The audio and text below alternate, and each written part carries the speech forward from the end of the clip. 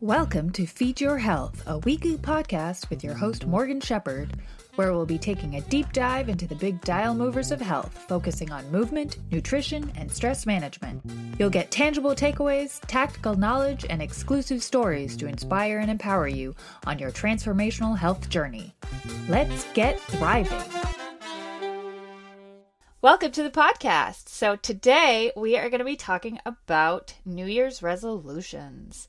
And I'm so excited to have special guest Karin Nordin on. She's a behavior change expert with a PhD. She's a CEO and founder of the Body Brain Alliance. Welcome, Karin. Hi, I'm really excited to be here. Awesome. So tell my listeners a little bit about who you are, what you do, all that jazz.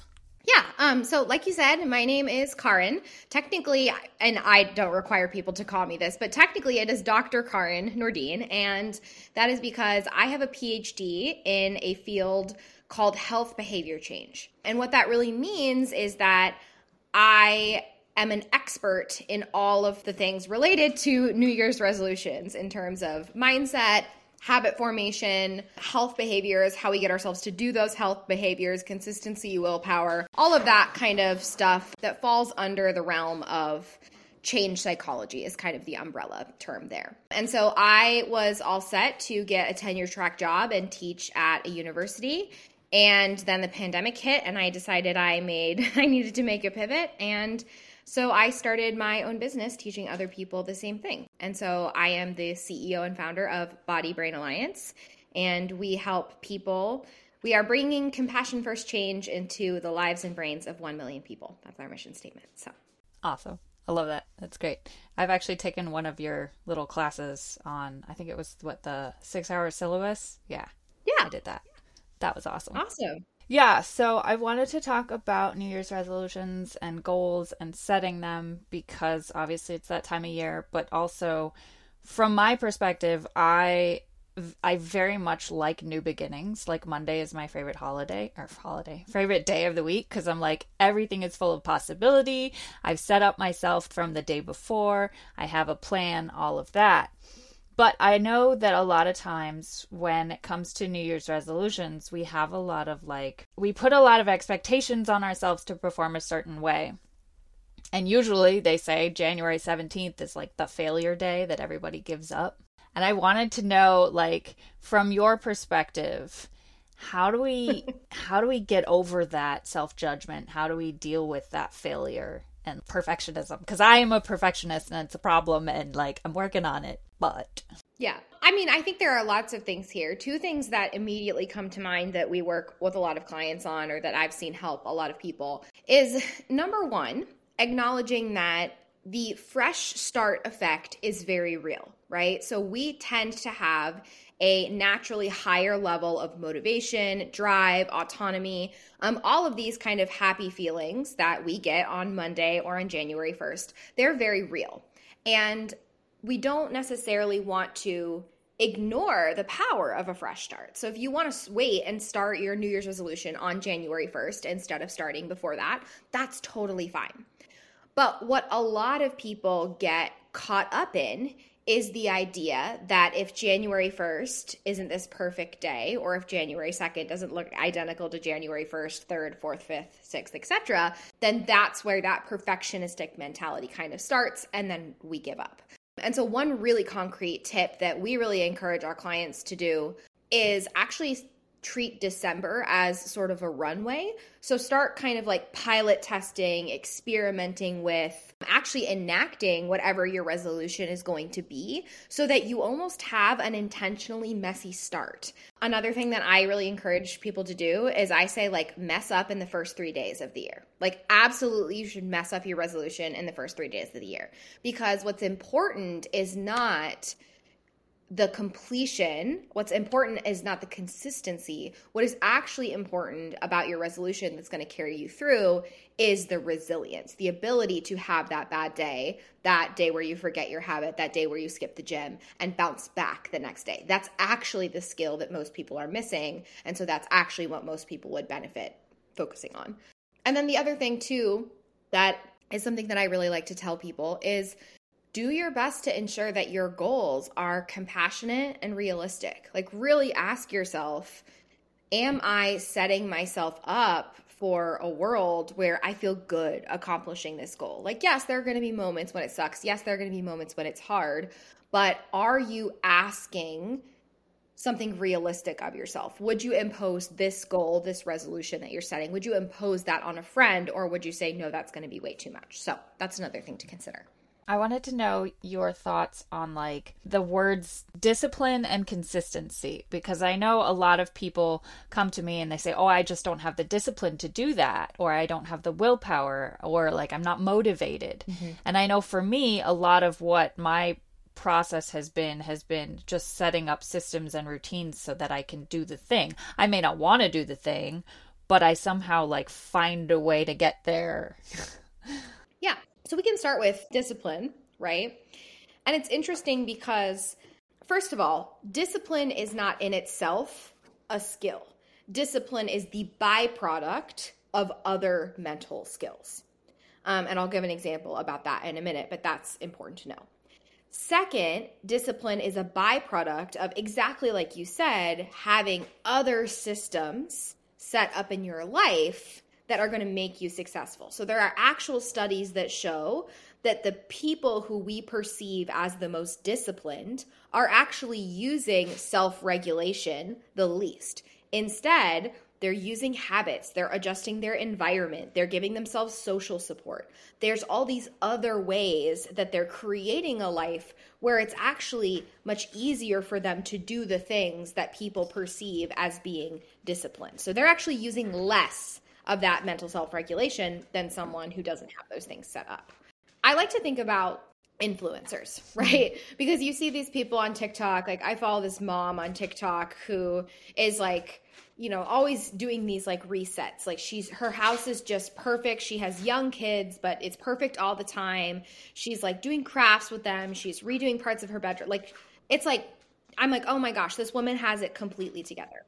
But if you look at someone who you think has discipline, like someone you perceived as being disciplined, like let's say, you know, I see this girl and she gets up every morning and she goes for a run and she cleans her house and I'm like, oh wow, she's so disciplined. The skills that she's actually using are mental skills. So for example, she is using awareness. When she has the thought, oh, I don't want to go to the gym today, she's super aware of that thought. She's probably using a lot of cognitive flexibility. When her plan for running is wrong or like goes south because it's absolutely pouring outside, she's willing to adjust and do a workout inside, or, you know, just go for a walk, or even put on a raincoat and do it in the rain, right? She's also probably using a growth mindset. She understands and she's focusing on building the skills of doing those things, not necessarily the performance of having those check marks of I did this X many days in a row. So discipline is the byproduct of other mental skills. And if you focus on creating discipline, that's like trying to bake a cake without knowing the ingredients. Like you have to focus on gathering the ingredients first, and then eventually you'll end up with the cake. Yeah, that's interesting. I haven't heard it described that way, but obviously I haven't done much behavior change research. Yeah, that's pretty cool though, because then you can work on those individual skills and put them together and sort of like be better at being disciplined. I feel like a lot of times people's thoughts get wrapped up in that. You know, if they encounter failure and they encounter an obstacle and then they start judging themselves for not doing it or not succeeding. I do it a lot where if I don't make a workout or I don't eat well on one day, I have all this self-judgment and then it affects me doing it again. I wonder how do we get out of that thought process? Like, is it just awareness, or are there like other things that we have to be like cognizant of? Yeah, so I think it's interesting because one of the things I like to separate is whether you're worried about your internal thought experience or whether there's a behavior you're actually trying to change. We can use me as an example. Yesterday, I ate sugar cookies for breakfast. That was not a wise decision. It kind of put me on a weird path for eating all day long. I don't even understand what my food intake was yesterday. It was just very random, very weird. Lots of like impulsive stuff. Did not make me feel great, right?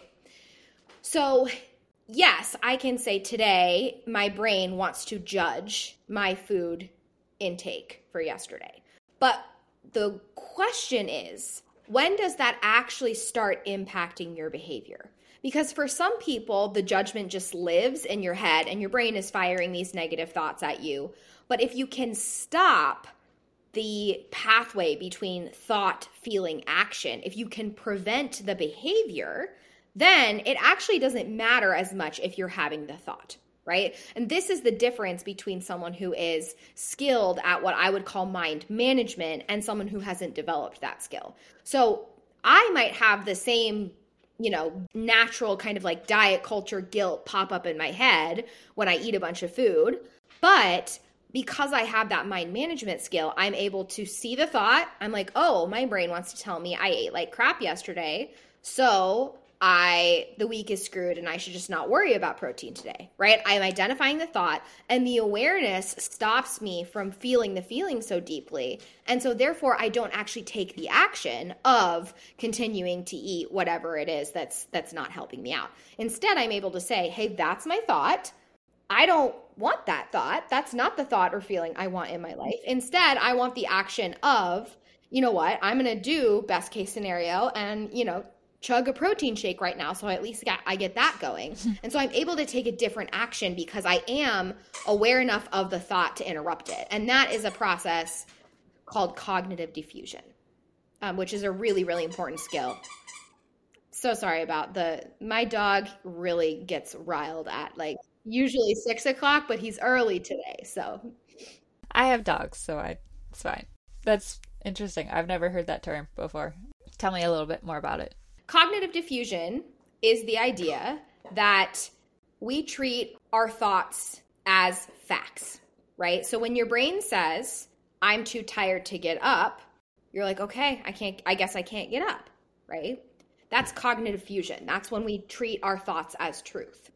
But there becomes a moment when you're able to hear your thought and it literally is like, oh, my brain wants to tell me I'm too tired to get up. And then you can defuse from that thought and you can ask yourself, do I want to believe that's true?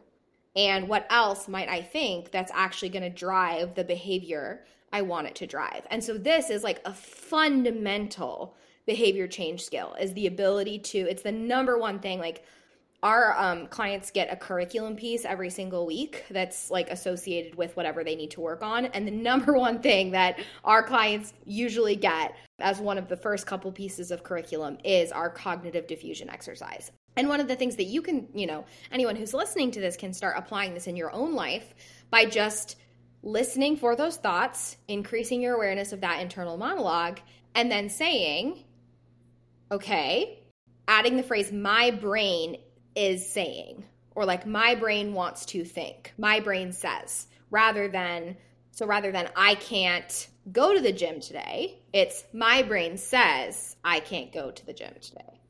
And then it becomes something that you can negotiate a little bit. So basically you're telling yourself that your brain is probably lying to you. Whatever negative thoughts that it's saying. And not even lying, right?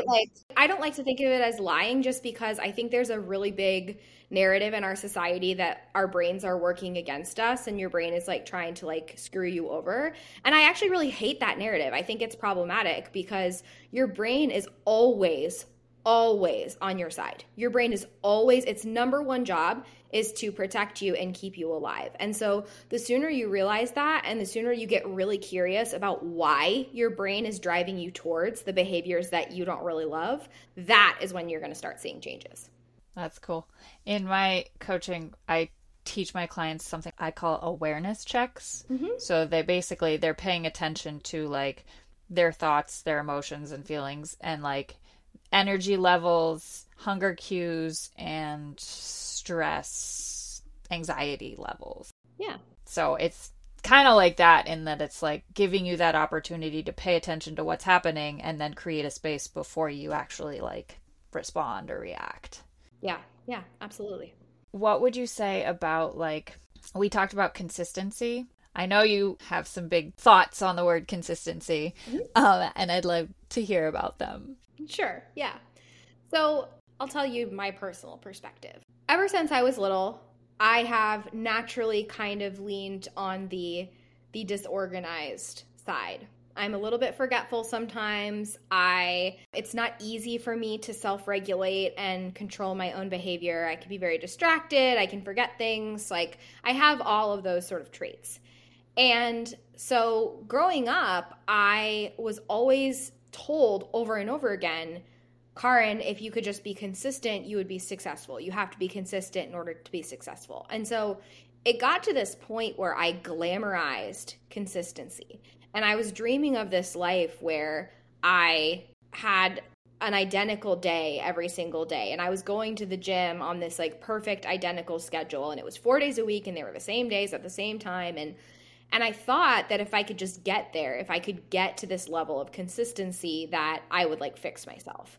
And so I really realized that my sense of worth, my sense of self-worth was deeply tied to the societal value of being consistent. But then I got to grad school and I started doing my PhD. And what I learned from the evidence and the science is that really when it comes down to it, change is actually a result of being inconsistent. Change happens when we do something different than we did before. Change happens when we don't follow the patterns that we've established. And when you're focusing, we get so many clients who are hyper-focused on consistency. They want to work out consistently. They want to eat healthy consistently. But what that does is you're looking at your life with this macro view instead of focusing on today. And so it's very easy to fall into all or nothing tendencies. It's very easy to fall into perfectionistic thinking. And so one of the things that I harp on a lot on social media is I just really encourage people to focus on doing something frequently instead of consistently, and just doing it as frequently as possible, right? And that doesn't necessarily have to be consistent. And I've told people, like, I competed at a powerlifting meet this year and I didn't work out consistently. I have grown a $500,000 business and I have not had consistent revenue, nor have I had consistent work ethic, nor have I posted consistently. Like, none of these things. I have a freaking PhD. Did I study consistently? No. Did I work on my things consistently? No. I am a cyclical person. I have ups and downs. I have big moods. And I have learned to ride that and to leverage it and to accept it and love it about myself instead of trying to pound myself into this life where every day looks identical, because that's what society tells me I need to be in order to be successful. I love that. You said that so well. Thank you. To your point about being sort of not all over the place, but chaotic, I guess is the term that I use. For me, I talk a lot about moving through the chaos, because I'm juggling so many different things. And if I sit there and think about it, I'm going to get overwhelmed by all of it. But if I'm just like, this is just how it is, there's no such thing as balance. It's me being able to function in this way. You talk about tidy, Karin, and I love that, because I'm starting to pay more attention to when you post about that, because I'm very messy, but not messy in a dirty messy way, but in a I just don't put things away because I'm busy and I have so many things on my brain. And I love watching your journey with that. And I wonder if a lot of people have issues with wrapping their head around half-assing things and being uncomfortable with doing things that they don't normally do. With New Year's resolutions, that's a thing, because we're picking this thing that we want to become, but we've also never done it before. So it feels uncomfortable. I'm curious, what your thoughts on how we navigate feeling uncomfortable and how we push ourselves to do those different things that we haven't learned how to do yet. Yeah. So I think with a lot of negative emotions, one of the best things that we can do is to kind of reclaim those emotions and connect them to our values. One example that comes to mind is, let's say that you are going to go and you are going to donate blood, right? Yes, that's going to be uncomfortable. And yes, it's going to hurt, right? But you have associated with that hurt with the greater good that you are contributing to, right? I also think about like if you look back on various moments in your life, I'm sure you'll be able to identify a moment where you were willing to feel something that was unpleasant because of the result that you were going to get from it. And so one thing I really like to do is to say to myself, uncomfortable is what I want to be feeling. Uncomfortable isn't something that I have to avoid, or it's like this yucky part of change. Like, uncomfortable is what I am aiming for. And that's something that has come up, in my life recently, because I'm in a season where I'm just pushing myself in a lot of different ways. And I said to my own coach the other day, it was like, I realized that I had gotten to a place where I was feeling very comfortable. I wasn't making decisions that were pushing me out of my comfort zone. And so I had to revisit myself and say, like, yes, it is scary. And yes, I am going to feel my heart flutter and my chest is going to drop into the pit of my stomach and I'm going to feel like this like nauseous sensation. But at the end of the day, all of those are just sensations. Like, I can deal with a fluttering stomach. I can deal with a tense jaw. I can deal with, a pinch in like my sternum, right? Like, I can deal with all of those things, and I am totally willing to deal with them for the amazing potential return on investments that I'm going to get from putting myself in that uncomfortable position. Yeah. I wanted to congratulate you on your meet. I forgot about that. Well, thank you. Yeah, getting uncomfortable is a hard thing for people. And I think a lot of what I have my clients do when they first come in is focusing on that vision and those values, and like how do we figure out where we want to go, what direction, like who do we want to become. And I think that plays in a lot to New Year's resolutions, and like what is like the best way to sit down and be like, okay, what am I going to pick as my goals? What am I going to pick as my resolutions? So I will tell you, the December Change Academy theme is how to plan your year. So I have a full 7-step process that's evidence-based that I'm going to talk about, and it's going to take me an hour and a half to explain it. So I obviously can't explain it all here, but if you're listening to this and the timing is right and you're interested, it's the month of December, you can jump in and grab that workshop from us. But I think the general, I'll talk about 3 kind of general pillars.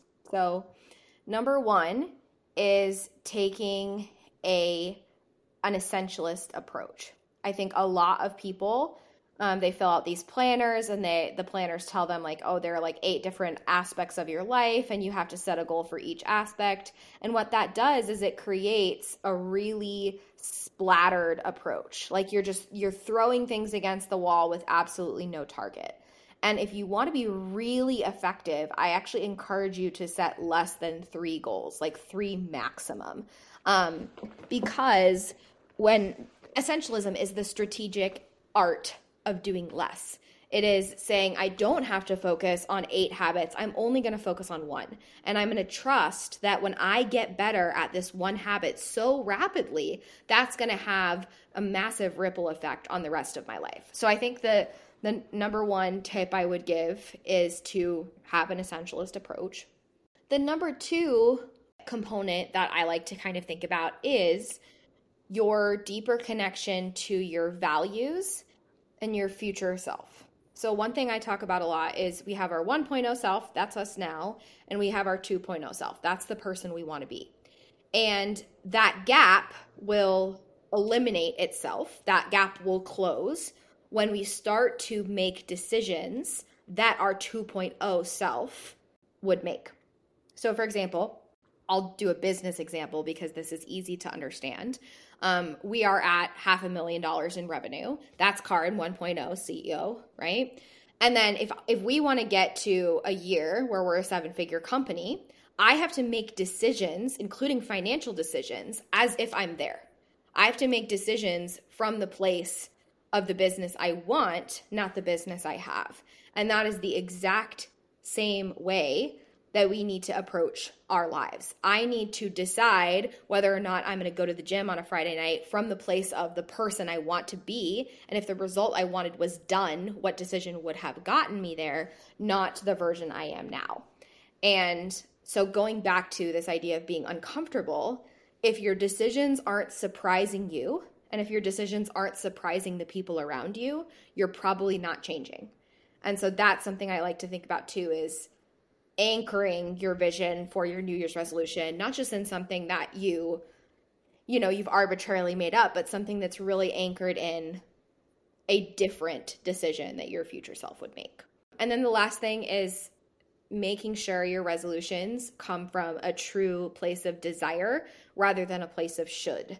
So there's a lot of things we're told we should do. We should be a certain weight. We should exercise. We should, be healthy. We should be tidy. We should be this. And it's very easy to set resolutions from this place of trying to fix yourself. But if you pause that, if you resist that urge and you ask yourself, what do I really want? Like, who is the version of myself I want to create? What is the beautiful vision I have for this? That is going to drive so much more intrinsic motivation, which is statistically one of the predictors of goal longevity, resilience, all kinds of stuff that you really need in order to keep a resolution throughout the rest of the year. And when you set resolutions or goals, do you set like big ones or small ones, or do you like try and break things down? I've done all sorts of things, and I really tell people like there's no right answer. It just depends on you. So like this year, my goal that I did was I wanted to lift a total of 600 plus pounds at a powerlifting meet. But last year I had a completely different goal. Last year I wanted to take a walk with my dog 90% of the days of the year. So that was much more process focused, individual, day by day. I've also like in the past done like monthly habits rather than a yearly goal, or you can set quarterly goals if like a year feels too long for you. So I don't buy into this idea that there's like a perfect structure. I think the structure is what feels exciting and authentic for you. I love that. Yep. Because I'm very big on like, I do monthly habits, but I also have like 90-day goals. And then I obviously have like 5-year goals and other, but they each require like breaking it down into, okay, these are the actual steps that have to happen in order for this to be able to happen. Yeah, absolutely. In the same way that we like have seasons of working out for doing a build phase, or, I'm a triathlete, so we have like the racing season and then we have the off season. I wanted to ask also, how do we decide what our values are? Because I feel like a lot of our values are based on childhood behaviors and things that we were grown up with. So if you were my client in this case, I would say like, how do you decide? Because I think this is an area where it's like, and a lot of people do this, right? They come to me searching for answers of like, how do I do this? How do I structure this? What is the right way to do this?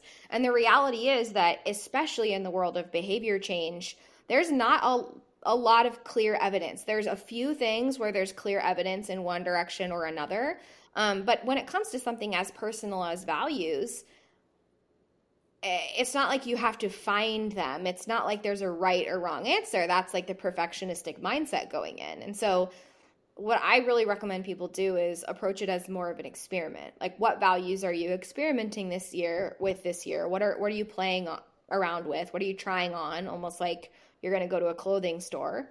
It's not like, what clothes do I buy? It's like, okay, let me look around a little bit, see what, like, you don't walk into the store and panic because you're like, I don't know what clothes I'm supposed to walk out of here with. Like, that's the same thing with your life and your values and your identity too. Like, you don't need to panic about that, because it is going to be a process, and you're going to have a value that, like, you see it from across the store and you're like, that's the value that's going to change my life. And you get it back to the dressing room and you try it on for 4 days and you're like, oh my gosh, that did not feel like me at all. Right. And so it's just a big old experimentation process.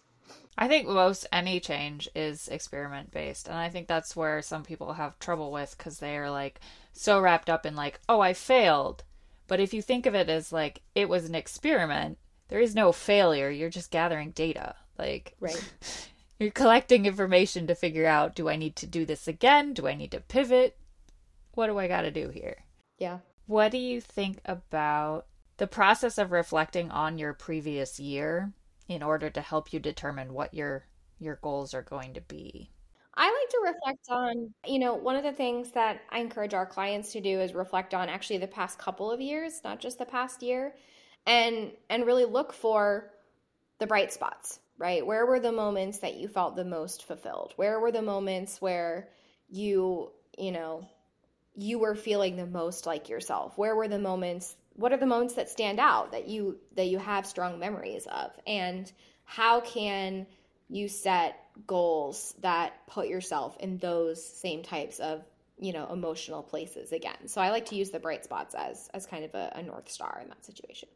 And would you think about, like, I know for me, sometimes I'll set like, I want this to happen kind of goal, but I don't necessarily know, I'm not the person that I want to be yet, so I don't necessarily know all the skills or the behaviors that I need to know in order to get there. Mm-hmm. The process of figuring that out, I feel like a lot of people get frustrated with how long it takes. Yeah, and I think that's really like, well, two things here. So, number one is that commitment is a skill in itself, and patience is a skill in itself. And so, I mean, even if you look at this year for me, like I set this long powerlifting goal, like I was going to train all year long. I started training in January. I was on it off and on until the end of the year. But that was an exercise in staying committed to what I really wanted. And even in the moments where I let go of that sense of commitment, like there was a while where I just said, you know what, I'm just going to pause on this powerlifting goal. I'm going to let it go for a while and let it come back to me. But then I got to practice that skill of like really returning to that original goal. And so I think that's one part of it. And then I think if you're frustrated with how long something takes, it's because there's a lack of gratitude or acceptance for where you are now. And so that is why we fundamentally can't approach change as a way to fix ourselves, as a way to get ourselves to the point where like we're better people. That's why we have to view change as exploratory. And when we do that, and when you're in that kind of exploration mindset, it's going to be a lot easier to be patient because you don't think that your life is going to be better when you get there. It sort of like releases some of the pressure. Yeah. You talk a lot about your 2.0 self and acting as if and then becoming that person. But like, if you haven't done it yet and you're not sure what you're doing, how do you make that jump? Like there's things that I want to be doing in my business and I'm not there yet. And like I can sit down and I could write a list of like the behaviors that I think I need to have. But how do I trust that that's like who I need to be? So if you were my client right now, I would point out that this is the fourth time on this call where you've asked me to answer a question like that, where you've asked me like, how do I make this decision? This is true. How do I decide what my 2.0 self would do? How do I decide what my values would be? How do I decide what's going to work for me? And so that, for you, I think the underlying change skill there is the toleration. Is toleration a word? The ability to tolerate uncertainty, right? Uncertainty tolerance is a very, very great change skill to be working on. And that is your ability to say, I don't know the answer to this.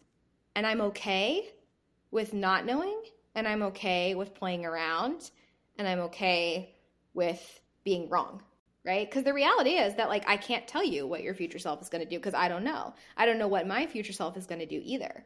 But we're all going to have a different determination for what we're going to try, and it comes down to how willing are you to seek those types of answers from inside of you rather than from the people around you. Yeah, that's funny. You mentioned gratitude, and I'm wondering if you have a gratitude practice. I have my own little thing that I do, but like not everybody vibes with that. And obviously people have to figure out their own feel, but...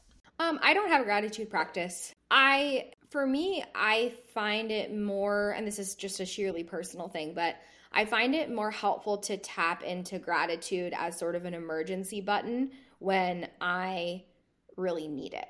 So, for example, when I was really nervous, like the night before the meet, that's when I was like, let me tap into the idea that I can be grateful instead of being anxious right now. Because gratitude is a really powerful emotion, and it's one of the emotions that we can kind of easily access with our brains, because we know all it's going to take is us thinking about what we're grateful for, and it's going to start to generate those emotions. And so if there is a behavior I want to enact and I don't have a current feeling in my body that's going to drive me with enough force to get that behavior done, I use gratitude as a feeling that can enact that behavior. And I think a lot of people, when it comes to behavior change, they think that they need to feel motivated in order to drive a behavior. But what I always tell people, and one thing that we talk about a ton with our clients, is like, you can drive a behavior by a multitude of different emotions. I can go to the gym from a place of anger. I can go to the gym from a place of stress. I can go to the gym from a place of gratitude. I can go to the gym from a place of celebration. Like, there are all these different emotions that I can use to drive that action of putting my workout clothes on and getting out the door. And it's really about exploring what emotion feels the most accessible to you in any given moment. So that's the way I use gratitude, at least in my life. So then you're kind of saying that you can drive a motivation to do something from your feeling rather than like an external motivator of like, oh, I want to look a certain way, or like... Yes. Healthy, sustainable motivation is created by your thoughts and your feelings. It is not healthy to rely on extrinsic motivation the majority of the time. That's where you get situations where you get burnt out, or things backfire, or as soon as you're done with whatever challenge it is that you're doing, you no longer have the accountability, and all of a sudden, poof, you're not doing the behavior anymore. It's because you're over relying on extrinsic motivation. And so really, learning to motivate yourself is all about recognizing your emotions, identifying which of those emotions can drive the behaviors that you want, and tapping into those emotions when you need them in order to enact those behaviors. That's a process. It's easy for me if I'm working towards a goal of like, I'm going to do this race. Mm-hmm. It's easier for me to do that kind of goal structure and be like, I'm motivated because I want to accomplish this thing. But a lot of things that people have goals for aren't necessarily accomplishment based. And I feel like for someone like me who is so focused on I need to accomplish things, mm-hmm. It's really hard to drive myself forward if I don't have a like race on the calendar. Mm-hmm. Yeah. And that is why I think it's so important to work on that skill. Because yes, it's awesome if we can keep setting a target for ourselves. And if that helps you, that's awesome.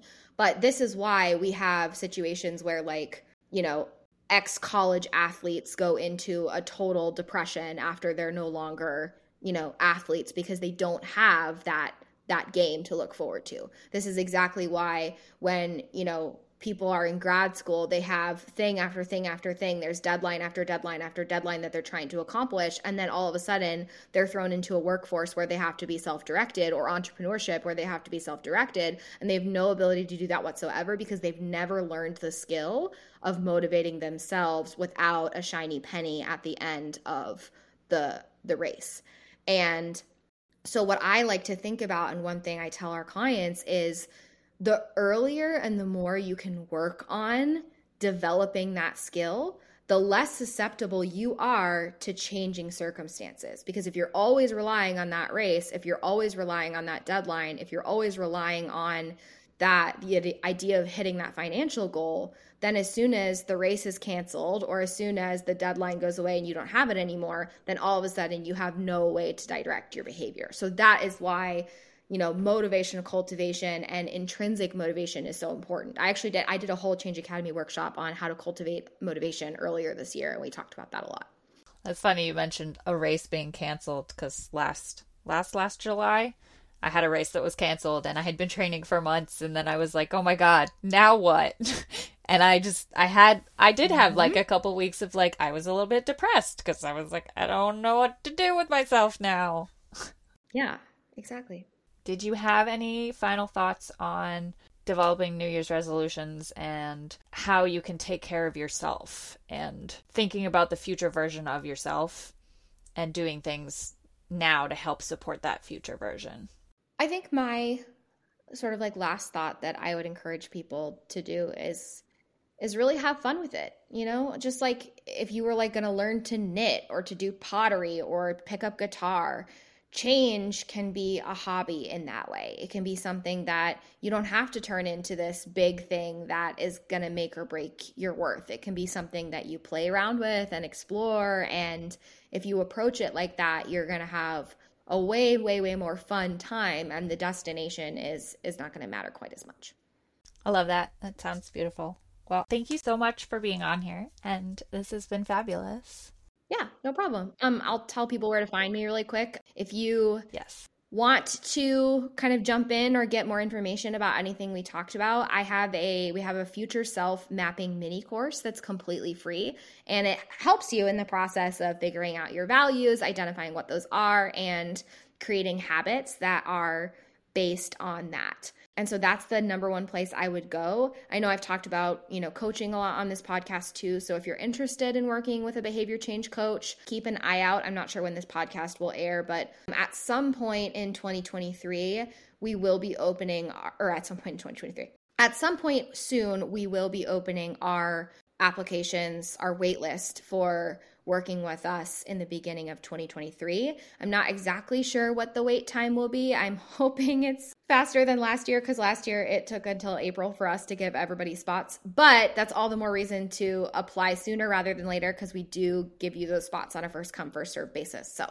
if you want someone on your side, holding your hand, really encouraging you and giving you evidence-based change education every single week, teaching you about things like cognitive diffusion, cognitive flexibility, growth mindset, all of the things, the skills that we've talked about in this episode today, that's a great place to look.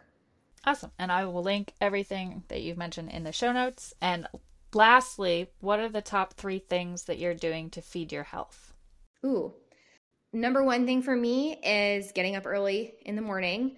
Or at least getting up at the same time every morning. I personally struggle a lot with mental health, and I have noticed the number one thing that regulates my mental health is getting up at the same time every day. So I've been really focusing on that. Number 2 is like incorporating play in my life. I think there's a lot of us who forget that we have that need for play as well. And so I really try to incorporate that. And then number 3 is making things easy. So I buy pre-made protein shakes and pre-cut fruit and all of that jazz, and I just make it super easy for myself to get the nutrients I need. So awesome.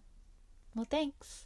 This is Later Morgan popping in. I just want to say it was such a pleasure to have Karin on the podcast. And if you enjoyed what you heard, you found some value, share it with a friend.